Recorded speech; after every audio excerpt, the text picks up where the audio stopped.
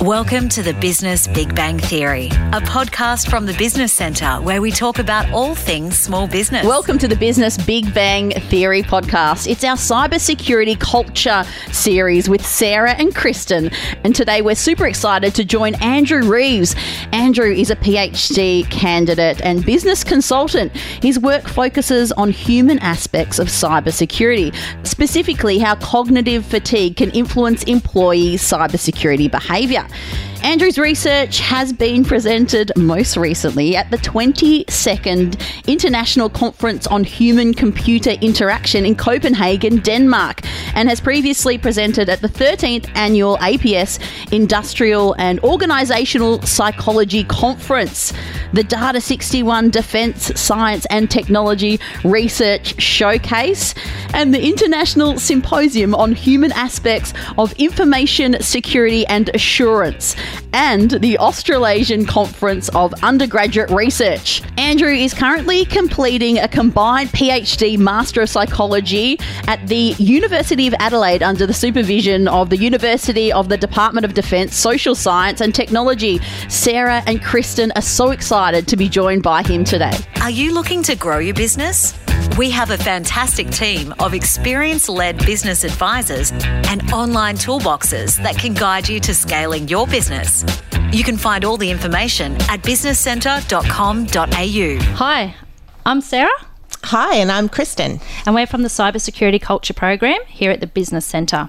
This project is funded by the Australian Government Department of Industry, Science, Energy and Resources through the Cybersecurity Business Connect and Protect program. This series, we will be highlighting a range of cybersecurity issues within business around culture, impacts of breaches, what to look out for, real-life stories, where to seek support or report a breach, and some easy strategies to start protecting your customers and your brand. It is crucial to be proactive and have strategies in place for your protection. I'd like to reference today from a 2021 journal article encouraging employee engagement with cybersecurity. How to tackle cyber fatigue.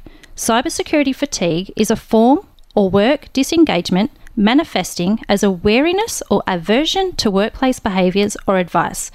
And as an example, employees may become overconfident and or complacent, which can demonstrate negative behaviours. To discuss more about this, let's welcome today's guest, Andrew Reeves. Hi, Andrew. G'day, good to be here. And thank you for joining us. So today we would like to explore cybersecurity fatigue and advice fatigue. There are many changes of advice being given, and this can overwhelm not just small business owners, but all businesses, CEOs, owners and individuals. So can you explain what cybersecurity and advice fatigue actually means? Absolutely. Well, first of all, thank you for having me on. It's great to be here. Advice fatigue was a term my research group came up with a couple of years ago. And essentially it was a response to an unfortunate nature of the beast, as it were, to do with cybersecurity, which is that it's always changing. To some extent, we have no real control over that. The threat actors are constantly changing what they do. We obviously then try to defend against those attackers, but then they try something else. And as a result of that, the advice that we give to people is constantly changing. And that makes perfect sense when you have a cybersecurity background like myself or like yourself. But to end users that are constantly receiving this advice, it can be very frustrating to be told to do one thing for 2 years, 3 years, 5 years, and then suddenly you're told, oh no, you're wrong, you shouldn't be doing that. So we called that advice fatigue, the idea that either you're receiving too much advice about what you should or shouldn't do, or the advice is constantly changing, or the advice is too complicated. And all of those things lead you to just disengage. You just go, no, I'm sick of hearing about this. I'm not going to listen to you anymore. A great example of that is the advice that used to be about password management. And the old rule of thumb that is actually still in use in a lot of places is that you should be regularly updating your passwords. And a lot of big tech suppliers and big organizations will enforce password updates on their staff. So every 3 months, 6 months, whatever, they'll get a prompt saying, your password is expired, it's due to update. So that was considered just standard practice. And the reason for that was that, say an attacker or someone who shouldn't have it has gained access to your password for some reason. You're not always going to know that that's happened. So if we just change our passwords every 6 months or 3 months or whatever, if the password has been leaked, then we've we've put some security back on our account because sure, they did have our password, but now we've changed it, so now they don't. That was the rationale behind the forced password updates. But there's been a lot of research on the effect that actually has. And unfortunately, what tends to happen is people either just increase the number on their password by 1. I'm guilty of that as well. So that actually hasn't added any more security. If someone did have the old password, they could very easily guess what the new one is.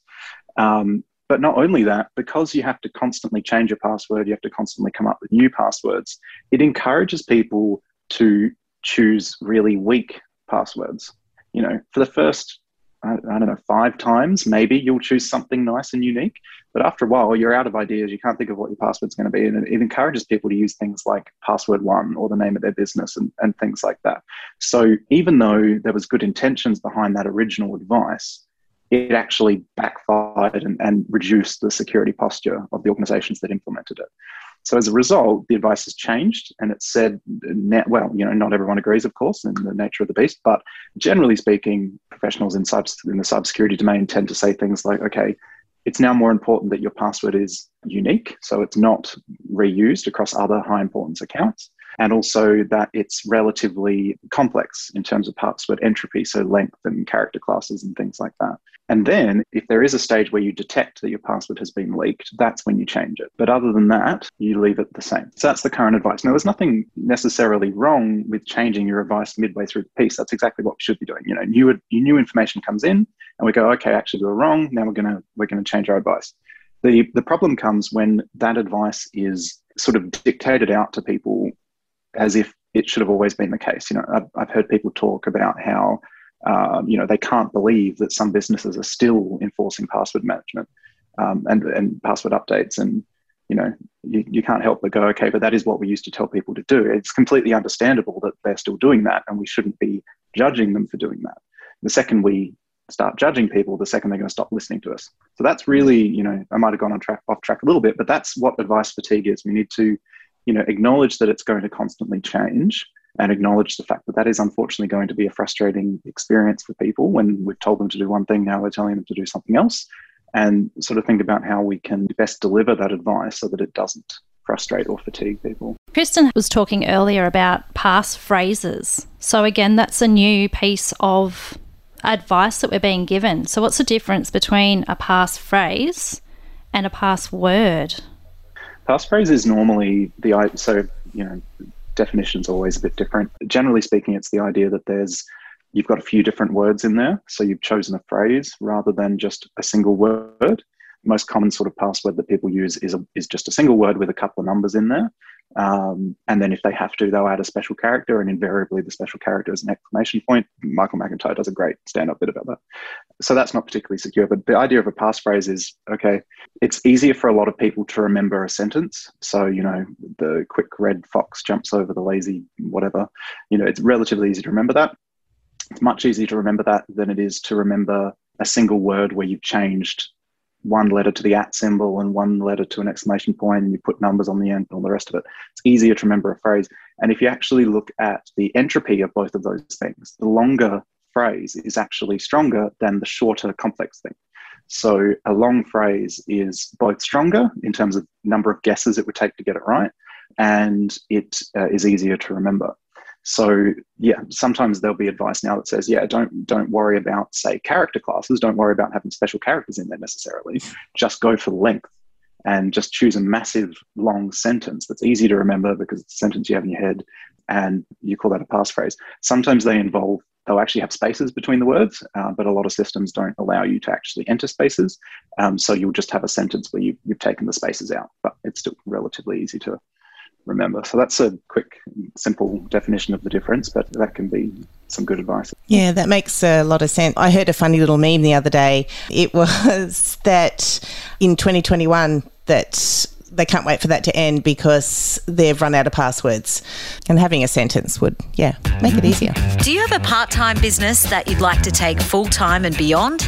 Our experienced business advisors can support you in growing your area and making that big bang in business. Contact us at businesscentre.com.au. So, second question for you, Andrew. Employee attitudes and the risks they pose in business, and how can we recognise and acknowledge the challenges and barriers without having negative stigma and emotions attached? I think it sort of goes back to what I was just saying about how it is often the case that we see people or we see organisations doing things that we wouldn't consider to be particularly secure.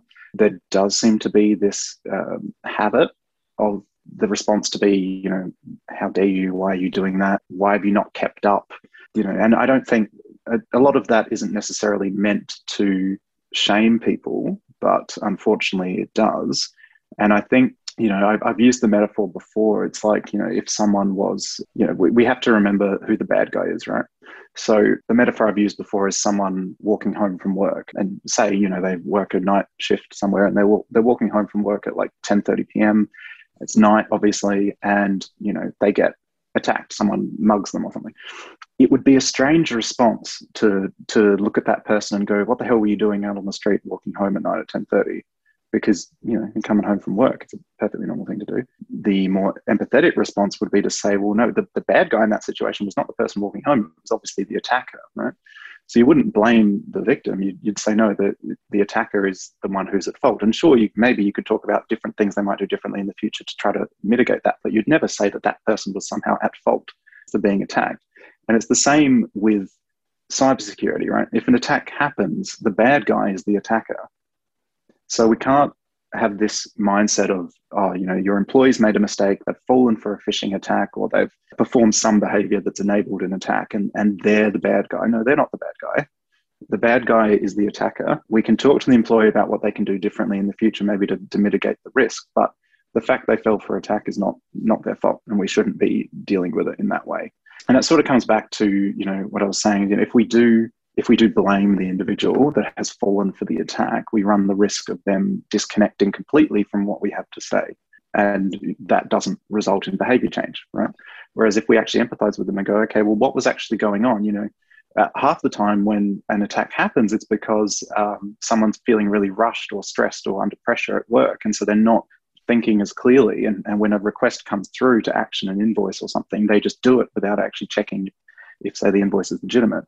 And, right there, you've lost money to the business. I mean, it would be, again, a strange response to say like, oh, it's your fault, you should be doing something differently. Well, actually, that person was feeling very stressed. And in stressed situations, we do make mistakes in our decision making. That's a completely normal human thing to do. What actually can we do? What can we do in the future so that those really important decisions are not being made at high stress times, for example, might be one way to do it. Or just look at, why is this person under so much stress? Is there some way we can actually manage that a bit differently? So I think some of those ways is how we can really get rid of that kind of stigma. The other way to do it, I guess, is simply to talk about it. Again, it's like you're not the bad guy if you've fallen for an attack. So if your business has fallen for an attack, talk about it with other small businesses, right? If you're a small business, you've been attacked, often small businesses will be interconnected with each other.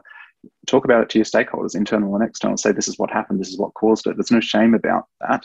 You're not the bad guy. And, passing on that information might help them avoid similar attacks in the future. Through your research, are you finding now, because cybersecurity is such a hot topic, are you finding that businesses are starting to talk to each other about issues that may arise, or is there still a bit of stigma around this? And is there anywhere that people can go to express this in a safe format where they're not going to be judged, that you are aware of? Not that I'm aware of. It would be something that certainly would be a good thing to create. In terms of, as you said, cybersecurity is obviously such a hot button topic at the moment, particularly, post-COVID. There's been a lot of new, I guess not exactly new, but updated cybersecurity threats as a result of COVID. A lot of stuff around work from home has opened up new vectors. And obviously, we're just hearing about a lot of new attacks that are happening. So it's certainly on people's minds. We actually did a tiny bit of research, and hasn't actually been published yet, but last year it must have been. And we had, by complete accident, we'd taken 2 data points. One was just before COVID, and obviously we had no idea COVID was coming. And then the second data point was mid to late last year. So once, COVID had really ramped up, and in Australia at least, it was certainly much more of an issue. And in both of those, we'd measured risk perceptions around cybersecurity, and they had risen a little bit. We weren't sure which way that was going to go. You could make the argument either way. You could say that the pandemic resulted in people being more aware of security and therefore their risk perception increased. The other way you could make the argument is you could say, well, COVID formed this big risk compared to which all other risks pale in comparison, right? And so maybe you could say that people might go, well, no, we just need to keep our business operating and we need to keep operating in any way we can. And therefore, sure, we'll cut corners and we won't be operating in the most secure way because our business needs to survive. So we weren't sure which way that was going to go when we took those two data points. And obviously the nature of that sort of research is that we did it by accident. We didn't design it to measure the effects of COVID. I mean, how we had no idea COVID was coming. So we can't say for sure how, reliable those results are, but it does seem like the former explanation is correct. COVID has highlighted the issue to a lot of people, and that's increased their perception of cybersecurity risk. You'd hope as well that would flow into people talking about it more openly, and that's why I think initiatives like what you guys are doing are so important, because it does get people talking about it. That's true. We do have some case studies coming out too. So, and further to that, what are the types of human motivators and values within business, and how can it be implemented in a positive and successful way without the overwhelm? Because like you said, the pandemic has brought so many good and bad in terms of this. So how do we now look at the new human motivators within our businesses? Big question, sorry. It is, but it's a very good question and something we've had chats about before.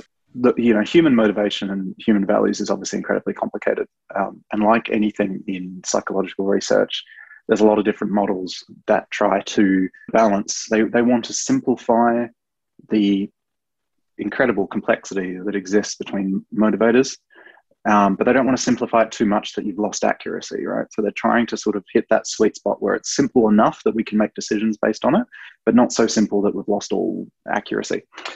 The model I tend to use, it came out of a researcher called Swartz, and it's similar to some of the other models as well. There's around 11 different motivators and values, which sounds like a lot, but a lot of them are very intuitive.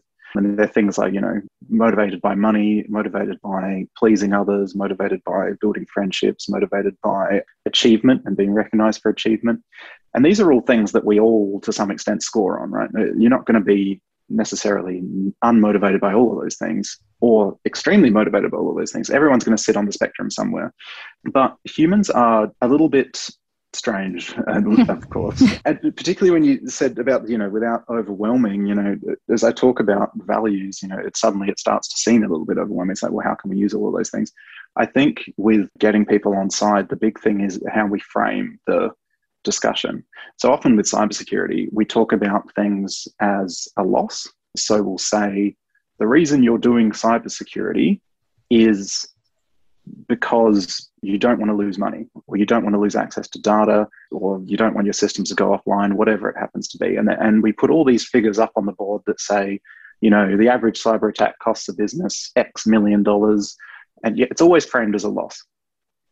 But again, humans are weird, right? So humans tend not to behave in a way that avoids a loss as much as they behave in a way that seeks a gain. It's a broad oversimplification, but if we can reframe our pitch, as it were, so that we're not talking about avoiding a loss and instead we're talking about seeking a gain, that tends to be more effective at changing behavior. So rather than saying to a business, if you lose, if you're hit with a cyber attack, you're going to lose $3 million, you could say the other way around. You say, okay, if you do cybersecurity well, your organization will be more stable and more productive than your competitors. And that's something you can sell to your stakeholders. We do the same thing with OH&S. Sure, we talk about the OH&S risk of, if someone has a workers' compensation claim, it's going to cost you X amount of money. Yeah, we talk about that. But we also talk about it the other way. It's like, no, if you want your business to scale and get bigger, you need to have safety bedded down. As soon as you start taking on bigger and bigger projects and people are injuring themselves, that's going to be a real bottleneck on your productivity. So we frame it as a gain. You do the same with cybersecurity. It's not just that you're avoiding a loss, it's that getting security right will mean you can scale out your business faster. Otherwise, we tend to get stuck in this mindset of, oh, I'm still a small business, who would want my data type thing. But, before you know it, you're not a small business, you're medium large, and you're still using the same security systems that you were using when you were smaller, and you're ripe for an attack. And then that gets back, sorry, I should actually get back to the question, which was about human motivators and values. The example I gave there, I was aligning security to essentially a financial motivator by saying, if you do security well, your business will be, be more profitable or whatever. So you could say that that's a financial motivation. You could also say that's a bit of an achievement motivation. You want to do well, right? Mm-hmm. So, but different businesses will be motivated by different things. And the people in those businesses, so the leadership of those businesses will be motivated by different things. Some businesses aren't particularly interested in profitability. I mean, obviously they're non-for-profit organizations. They will be motivated by something else. They'll be motivated by the outcomes on their key stakeholders, whoever they are, or they'll be motivated by the impact they're having on a particular sector, if that's what their focus is. So instead of, for those businesses, it might not make sense for us to talk about security in terms of money. We might talk about it in terms of whatever those outcomes are. So if we say, okay, well, if your systems go offline, you're not going to be able to service those key stakeholders. And again, that's almost making it a loss. So we could say instead, well, the better you do security, the more you're able to support your stakeholders, and the better you'll do against your competitors. And so again, making it a gain. So I think it can seem overwhelming when we talk about these different motivators, but these aren't particularly complicated ideas. The idea is simply that we should be viewing security as a positive thing, as something that's gainful, and not, otherwise the mindset we see is that people say, oh, security is just something that gets in the way. I'm so sick of having to do this or that or whatever. If you're in that mindset, you're going to bypass and take shortcuts at every opportunity. But if we can reframe it so that people can say, actually, no, keeping secure is a critical part of my business, and it enables me to do what I need to do, I think we've got a better shot at changing behaviour. Do you have a business idea, but you're not sure it'll work? We have small business toolboxes and expert business advisors to support and guide you through your startup process. Contact us via our website to find out how. businesscentre.com.au. So I just wanted to talk a bit more about small business. At the Business Centre, that's who we deal with. We deal with the cafes, the retail stores, the beauty salons, the hairdressers, like all of the small business, all the essential services, I should say. And I think what a lot of people say in small business is, well, how would cyber affect me? Like, I'm only small. Why? What would they want with me? Surely I'd be safe. Yeah. And that, that's a super common mindset. It's not unheard of that you hear similar things even in the medium to large business. They'll point to larger businesses and go, well, I'm not a bank, I'm not Department of Defense, I'm not, something like that. Surely all the attackers are going after them and not going after me. And I think it comes down to, what you might call their mental model, like the idea that they have of the problem space and how that affects them. And really the question is, okay, if you don't think you're the big fish, who is the big fish? So we might say, okay, say one of the major banks, they surely are a big fish. To some extent they are, because they have a lot of assets on hand, right? But they also have incredibly sophisticated defense, and they have assets on hand, so they have money to put into defense. So sure, there's a lot of gold behind those doors, but good luck getting through the doors. The biggest fish isn't the business with the most money on hand. The biggest fish is the business that has some money and very little defense. That's more worth an attacker's time than some of the really big companies.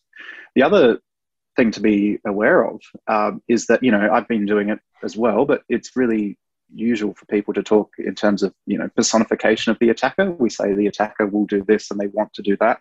But often attacks are largely automated, particularly the first few steps. A batch phishing email goes out, they see what they can get. Once they get it, there's then an algorithm that decides what the next step is. So often a human doesn't actually step into pretty far into the piece. So they're not, it's not a matter of their time. It doesn't increase an attacker's time to add you to the list of people they're going to attack. Yeah, they're quite happy to just try their luck at everything. And I've used the metaphor before of your door at home, right? You know, we all know that the lock on our door at home is not perfect. It could be picked. It could be just hip and shouldered through, most of our doors probably. If someone really cared, they could probably take the hinges off the door and take it that way. And if they didn't even want to go through the door, they could smash a window and get in, right? So we're aware that the locks we have on our homes are not perfect, but we're still happy to leave our house behind that lock because they tend to work. Like most of the time we come home and there's been no break-in. So that's lovely. But the reason those locks work is obviously not because it's a technically beautiful, perfect lock. The reason it works is because it's a bit of a deterrent. It means there's a time commitment that a would-be attacker needs to get in, which increases the chance they'll get caught. You know, someone will notice that they're going in through a window or that they're unscrewing a door or whatever. And also it avoids like attacks of just convenience. You know, if someone's walking past and they notice the door's open, they can just wander in. And also there's a bit of an area effect, right? So there's only so many people in your neighborhood that are probably willing to, you know, do a home invasion and rob someone. So it's just a rule of numbers, you know, a lot of houses, not many robbers, you're probably going to be fine. But all of those things I just mentioned don't apply to cybersecurity.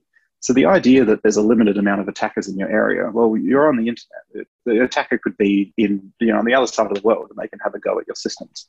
And the idea that, you know, it's a bit of a deterrent because there's a chance they'll get caught. Well, unfortunately, most of the time attacks, you know, it's hard enough to work out who launched the attack, let alone track them down and then prosecute them. And even if you did manage to figure out who did it, they're probably in a country that's not going to punish their own people for an attack that happened outside of their borders.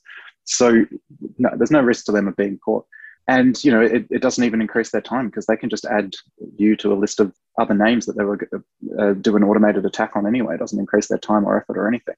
So the metaphor I often use is I say, well, okay, imagine that same lock on your door, but when you leave your house this morning, every criminal in the world could have a go getting in. They could do it for almost no cost or no time to themselves, and they could do it with very little chance of being caught. Would you still trust the lock on your door? Now, obviously we wouldn't. Most of us would probably not leave the house, but it sort of reminds us that in that situation, any amount of money they can get out of you is worth their time because they've had to put in very little time and effort. So even if you don't have a huge amount of money, it's still worth their time. Yeah, it's a scary thought. Yeah. It is. And you probably have more assets than you realize. I mean, once you've got a few staff, you know, if you've got 4 staff at 50 grand each, your turnover is at least 200 grand a year. That's more than worth their time. Yeah, it can totally, even a small amount would totally break a small business. Like it would be devastating. Let's talk all things small business. For some practical advice and direction, DM us on Facebook or Instagram at The Business Centre. I want to move on to the next question because it's quite a large one for you to answer. So the impacts of a cyber breach, what are the impacts on a person's psyche? So we have discussed this between us before, and we've spoken about threat actors already, and it's not always, like you just said, a business being personally targeted, but as a human being, we still feel extremely violated. So, and it can create a lot of unwanted stress, turmoil, overwhelm, etc. And we've spoken about, you know, the reframing a little bit of and how serious a cyber loss is. But the whole impact from a human being's perspective on the psyche, tell us about that, because I know that you have done quite a lot of research on this. So what are the impacts that us human beings have when we've been essentially robbed, I guess, virtually? Well, and that is the word to use. So I haven't actually done any direct research on that myself, but there is research out there that I've had to be across. You know, it is fair to use the analogy of a physical robbery. You know, we mentioned hair salons before. You know, if you turn up and your business has been broken into and all of your equipment has been taken, and plus whatever money you happen to have on hand in that business, obviously that's a devastating thing to see. And depending on how, like, at what stage your business is, that could be crippling and that could end the business, right? And it's the same with cybersecurity, if you discover that you've been tricked out of a certain amount of money, or that they've hacked in and stolen a certain amount of money, or they just bring your systems down so you lose productivity, that all those things can be critical, can kill the business as well. And there's an incredible sense of unfairness, and of course it isn't fair. It does feel like a violation. It feels like, all this time and effort you've put into building your business has been to some extent wiped away by some random attacker. So there can be a real effect on people. And there's one of two responses you can have from that. Sometimes that will be motivating, and people will say, that experience that I've had, I was attacked, I was the victim of an attack, therefore I'm going to, make sure that I do everything I can in the future to make sure my business is as secure as possible. But unfortunately, there's the other response as well, which is that you sort of get disheartened, and there's a level of apathy that, I can't do anything. Nothing I can do can protect against that attack, because we picture cybersecurity as this really complicated thing. And again, we picture CSI, I'm into the Matrix, all this stuff, and often attacks aren't like that. The majority of attacks start by human error.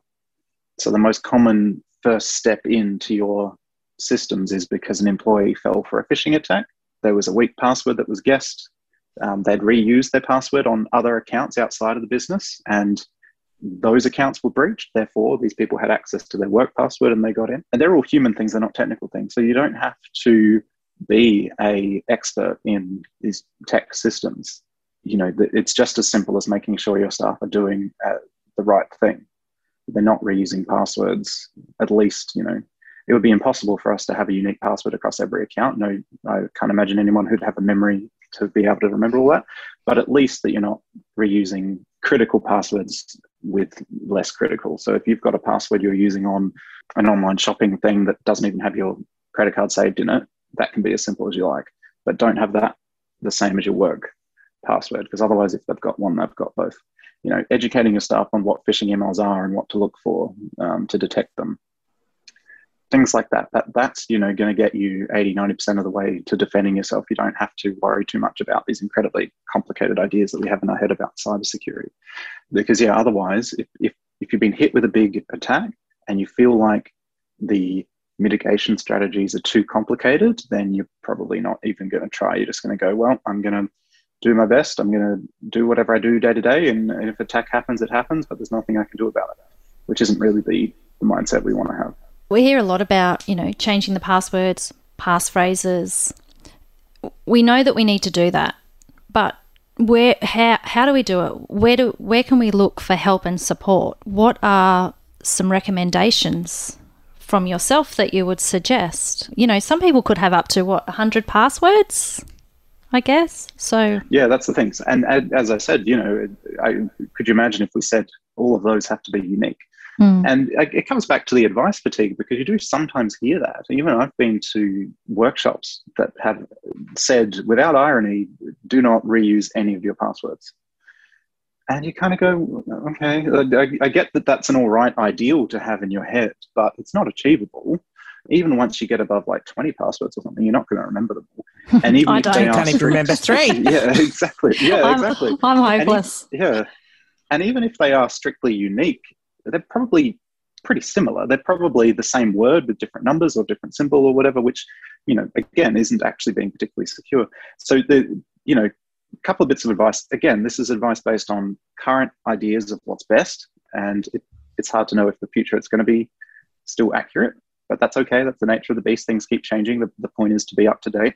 Advice at the moment tends to be, you can kind of have tiers of importance for your accounts. So things like work and bank accounts, really important stuff. So for them, hopefully you've only got a couple of passwords. Make sure they're different from each other.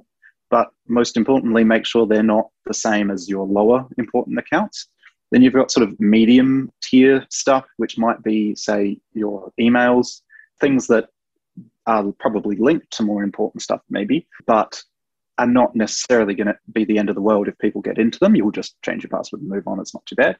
They can be perhaps a bit lower strength in it, and you can probably get away with reusing across those. You wouldn't want to reuse those with higher up accounts, but Reuse across probably doesn't matter too much. And then you've got the really low importance accounts, stuff where there's no bank details attached to it. Sometimes with online shopping, you save your credentials in it. So that kind of raises the level of security you need on that. But sometimes you've got an account just to log into a random website online that who knows if you'll ever even log into it again. Or, it's just like for news or something that if someone gets into that account, there's very little that they can do. So for that, it's not such a risk to have something really simple. Sometimes people will just use the name of the business or, password one or whatever, if you are using that. Doesn't matter so much as long as that's different from your really high importance accounts. Because for those, when they leak, the Yahoo leak famously was huge. Billions of credentials were revealed. There isn't much you can do with a Yahoo account. For some of them, maybe they would have had banking details saved in them for certain services that Yahoo offered. But really the risk there was that what was leaked was your email address and password combination. And if you've used that same combination on your bank, then suddenly they're in.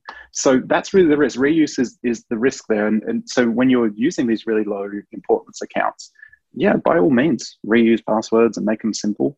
But for that really critically important stuff, try to have them as separate as possible. And so by having that sort of tiered system, you can kind of get a grasp on it. The other thing you can do is, password managers, right? They're available. Some of them are even built into browsers where they'll suggest passwords for you.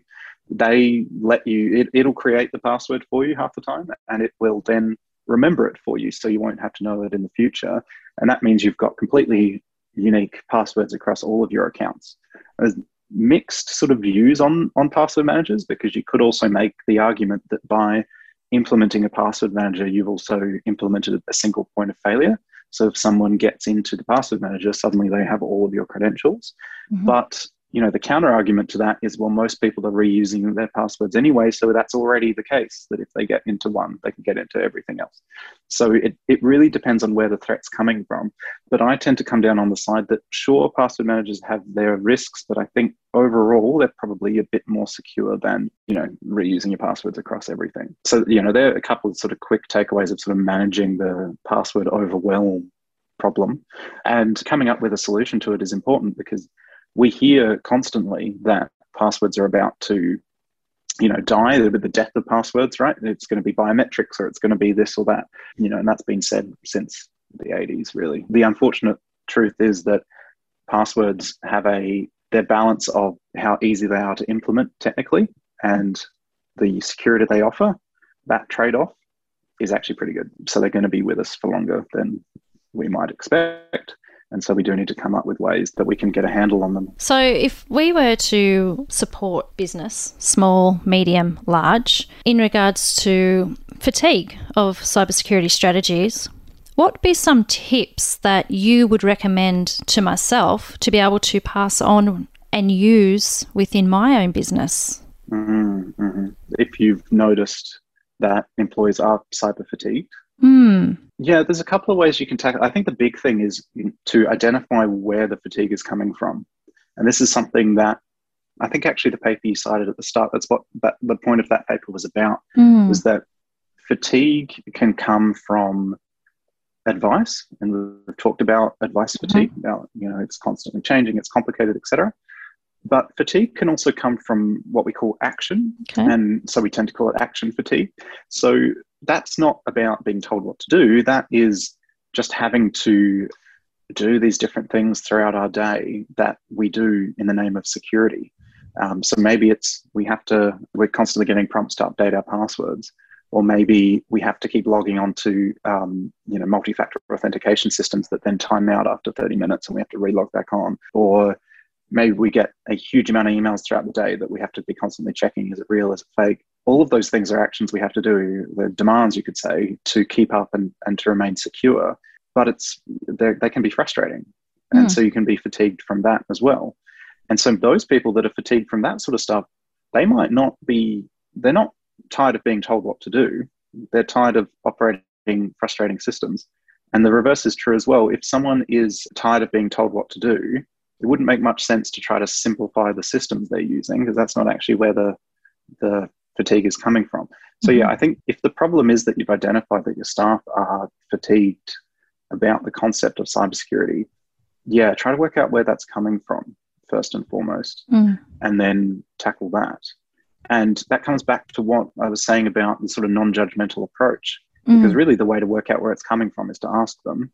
Yep. And you want an honest answer. So you need to set up a relationship with them where they're going to give you that answer, that they're not going to be judged. And if they say that the reason they're fatigued is because they're sick of being told what to do, they need to feel comfortable enough to say that. No, that's really good advice. I think having that open conversation and communication is definitely a must. And I guess having a bit of a brain break in between sessions, because we seem to be on our computers a lot. So I guess to sum up, and not just really our computers, but we're on our smartphones. We're between so many devices. And that's the other side of it as well. Like fatigue is normal. It's human to get tired after we do things. There's nothing bad or wrong about it, but there are also relatively predictable outcomes of that. When we're in a fatigued state, we tend to be more error prone. We tend to make quick decisions that are less reliable, and we tend to take the path of least resistance, which often means following the status quo, and those things are all predictable and they all happen when we're fatigued. So the other way you can think about it is, rather than thinking, how do I prevent my staff from being fatigued, or how do I unfatigue them, if that's such a word? It is now. Then, rather than that, it is now, exactly. There we go.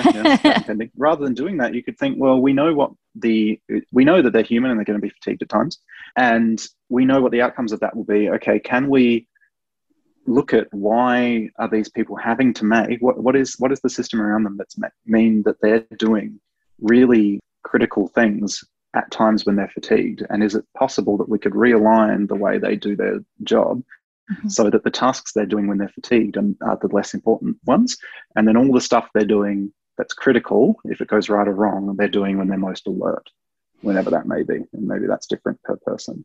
So that's the other way you can think about it as well, rather than trying to just batter at the door of fatigue. Just say, well, no, it's going to happen. How do we kind of work with it? Thank you. We will have to leave it there, but to sum up on today's chat, I guess the first things that we need to do is recognise when our staff are fatigued, and even ourselves, communicate, ask what's going on, and then finally implement some strategies within a business to prevent any sort of fatigue that may happen, which in turn can have a negative impact on a business. So have I summed that up okay? You have. Yeah, definitely. The only thing I'd add, is work out what it is about security. How does that align to your business strategy? If it is it going to enable you to scale out and make more money? Is it going to enable you to service a key stakeholder? Whatever it happens to be, because that will inform how you pitch that to your staff as well. If they're fatigued and they know the business has a certain function to achieve something or other, then you can pitch it and say, no, the reason we're doing security is because it enables us to. If you can work out how that aligns, that's going to help as well. Oh, that's great. Thank you for that. That was awesome. Andrew. So, thank you, Andrew. Thanks for listening to the Business Big Bang Theory podcast. If you enjoyed our podcast today, please review and rate us through iTunes, and follow and share on Facebook, Instagram, or LinkedIn at The Business Centre.